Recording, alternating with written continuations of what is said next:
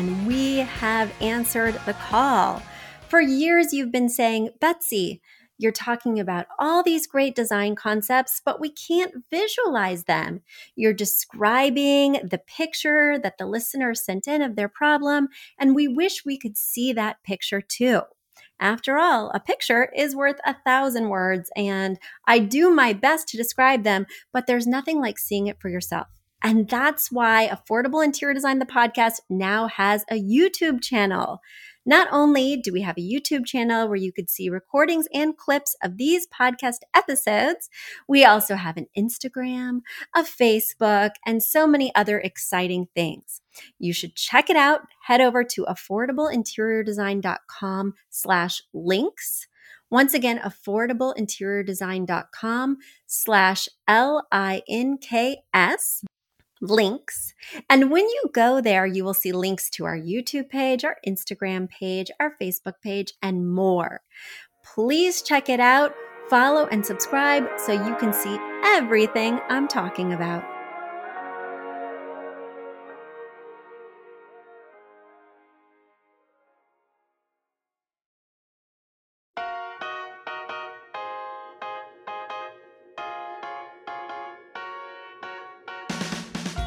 You don't need a high-end designer or a lot of money to get a luxe look. Be your own interior designer with big design, small budget.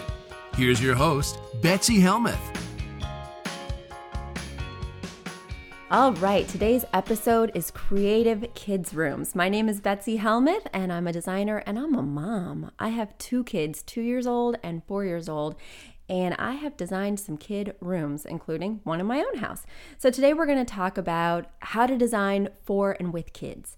Here's a couple things I just want to throw out there at the top. When you're designing with kids, there's some things you got to think about. First one is there's going to be a lot of toys, and there's different toys for different age groups. For instance, if your kid is 0 to 2, you have a lot of small toys. So things that they can hold in their hand, things that they can chew on, things that they can reasonably play with. So you're going to need small bins, small baskets.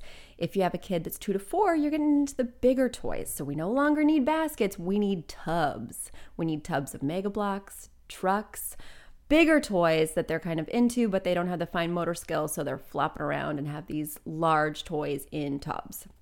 Then your kid turns 4 to 8, and all of a sudden they're into like normal size toys, like Legos, Barbie clothes, things that you can put back in those bins. So then we're kind of downsizing from the major tubs to smaller things that are a little bit more intricate, maybe beads and making jewelry or those kind of things. So then you can downsize again. So it kind of ebbs and flows, but you want to think about it like that in terms of preparing your house and making room for storage for these things. The other thing I want you to think about when you are preparing your house for kids is that there are stains a-comin'. Stains a-comin'. So between the juice boxes, and my kid was a projectile vomiter. I don't know about yours. From infancy, both kids, projectile vomiters. And so you need to be prepared for that, not only with the upholstery on your sofa, which I highly recommend is something that's quite durable, scrubbable, and nothing too precious. This is not the time to buy the sofa that you're going to pass down to your kids and they're going to reupholster for life. This is the sofa that you're going to have ages 0 to 5, and then you're going to throw away. You're going to burn. It's going to be bad. That sofa is going to see some action. And then the other thing you want to think about is the rug, because the rug is where they are playing. And that means that that's going to see a lot of action too. So I highly recommend something with a lively pattern, so that way it camouflages those stains. No solid colors, no light colors, but also no dark colors. I don't go for navy, I don't go for black, I don't go for brown. And the reason is because that shows every stain too. It shows every piece of lint, every little dust bunny sock shard, whatever. You know what I'm talking about. So I go for mid-tone colors. In other words, like a royal blue instead of a navy blue, like a sage or Kelly green versus a deep emerald. And then I want a pattern, because a pattern is going to conceal all that, all the snacks, all the Play-Doh, all the finger paint. It's just going to hide it. So these are things to think about when you're designing with kids, just a brief overview. And now we're going to get specific, because I have a listener question. Avia, take it away. Hi Betsy, what color schemes do you recommend for kids' rooms other than pink for girls or blue for boys? is there a cool way to decorate a room that would be okay for boys and girls, like a brother and sister? Avia, does this mean that you are having a girl to add to your family? She's got the most adorable boy, and I'm just wondering, just curious. All right, so let me answer your question. In New York City, a lot of times girls and boys have to share rooms. We don't have huge apartments. We have to economize space, especially when they're little. So unisex decor is something I work on all the time. Personally, my kids, they share a room, 2 and 4, girl and boy, and I painted it teal. I think teal is a really good compromise in terms of not being blue, but not being pink. And then I have accents of navy and a little bit of purple. So we go both ways there. I'm also open to a yellow kids room. The only thing you want to keep in mind about yellow is that it is a color that kind of sparks activity. And so if your kids have trouble sleeping, or if you want them to be better sleepers, I would go for a cooler color, something in the blue family, or of course my obsession, teal. And I'm also open to green. Green can be a really fun compromise, especially if you're going for a kid's room that's a little bit unconventional, maybe a little bit earthy, maybe a little bit less kiddie feeling, and a little bit more mature. A lot of my clients want a mature kid room. It's not an oxymoron these days, guys. I'll explain more later. But the one thing I'm always telling my clients to do is no matter what your paint color is, you need bold pops of color in that room. Because so many of my clients fall into this trendy trap of wanting an all gray nursery or an all white kids room or just ivory with delicate touches of powder blue. And the problem with that is grandma and grandpa are buying him Fisher-Price, and there is going to be primary junk all over your neutral palette. So I really want you to think about what's going to be in this room. There are going to be scooters, there's going to be transformers, there's going to be Mega Bloks. And so if you have an all neutral room, they're going to stick out like sore thumbs, and you are going to be constantly battling to preserve the beauty of your mature kids' room. So I really think adding pops of color, even if you do choose to go with a neutral background, is essential so that you don't go crazy trying to regain control of a bland palette in a vibrant room. So there are a few tips. Now let me talk to you about motifs, because a lot of my clients want a motif. I want a motif. I'm with you, people. So the number one unisex motif is animals, right? Everybody loves a giraffe, whether you're a girl or a boy. But it can go a little bit cheesy. It can go a little bit Toys R Us. So I highly recommend looking at places like Restoration Baby, or there's this line called Sprout 2 that has amazing bins with these cute little raccoons. And I have one with like a unicorn, and then there's a squirrel. So cute and really kid-friendly for both sexes. And now it's time for a quick commercial break. The other way that you could go with a motif, which is really popular right now, are going for bold patterns. So you could go for like a geometric, you could do a chevron rug, you could do stripes on the wall, you could do like a trellis pattern with the curtains.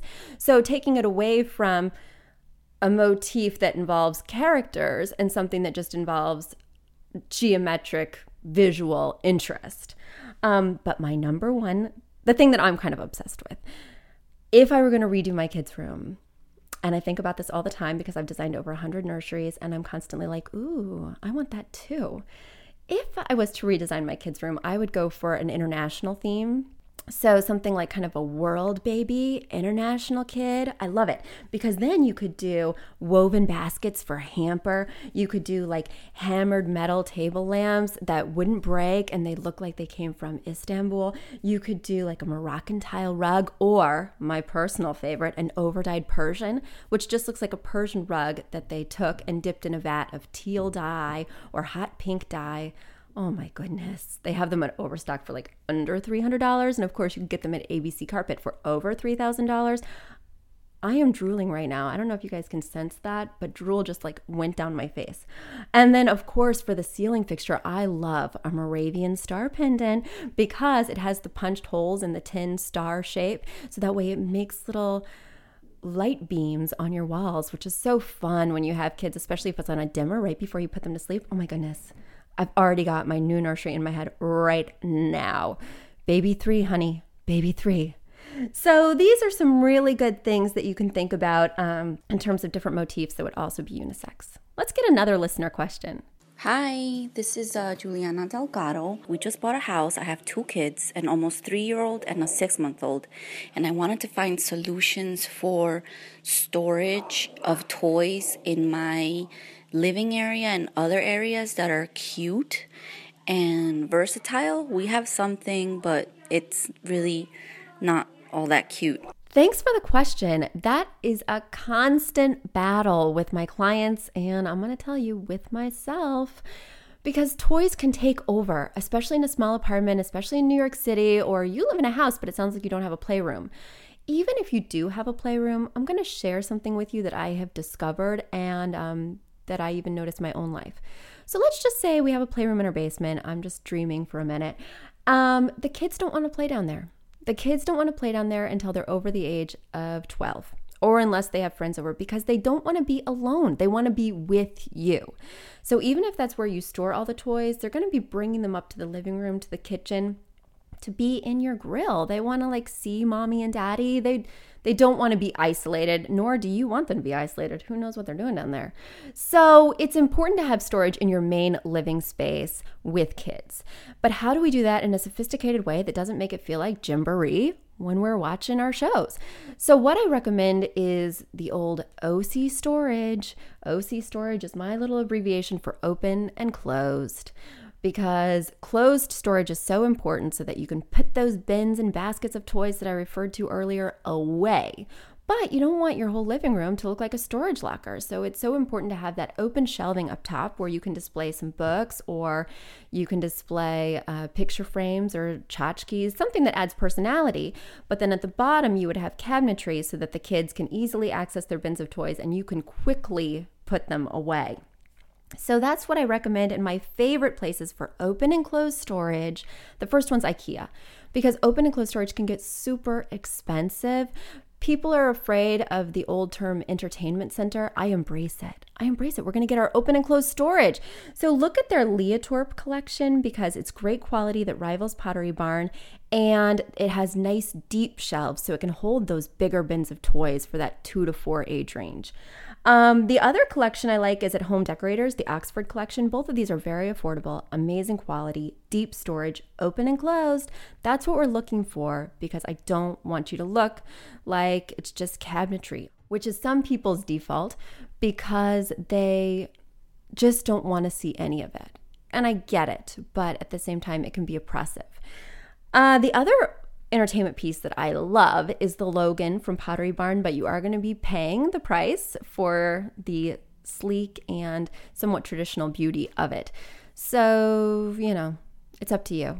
But I prefer a lower price point, because they're going to put stickers on it. They are. And if they're my kid, they're going to find the one Sharpie that's in our house and they're going to color all over our white entertainment unit. Thank God for the magic eraser. Does everybody out there who has kids have a magic eraser? Just shout out now. Hallelujah. Hallelujah. I hear you through the sound waves. So there we go. That's my take on storage. I hope it was helpful. Oh, one other thing I wanted to mention, because my kids, you just heard the Sharpie anecdote. My kids are into everything, is that I like to put things like crafts, crayons, that kind of supply stuff that I only want them to play with when they're supervised by me up on the shelf, but I put it in a really attractive bin with a lid. So that way it can be on the open section of the storage, but they can't access it, and I pull it down when they're ready for it. So there is something to be said about even incorporating the kids' toys up top in terms of craft supplies or scissors, things you don't want them to touch, but doing it in a sophisticated way with a closed basket. So many good closed baskets at Pier 1. Holla back. So from one mom to you guys, there's a lot of tips and tricks for dealing with kid toys and decor. And if you want even more exciting tips and tricks, you can always find me at affordableinteriordesign.com. And of course, you can pick up my book at any bookstore or on my website, Big Design, Small Budget. So check me out, keep those questions coming, and I'll talk to you soon.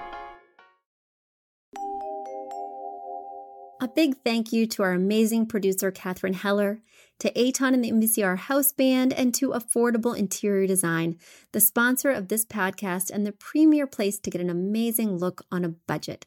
Check out affordableinteriordesign.com. If you guys love the show, the very best way to support us is by spreading the word. Tell your friends or write us an awesome review on iTunes. So until next week, guys, thanks so much for joining us, and I'll talk to you soon.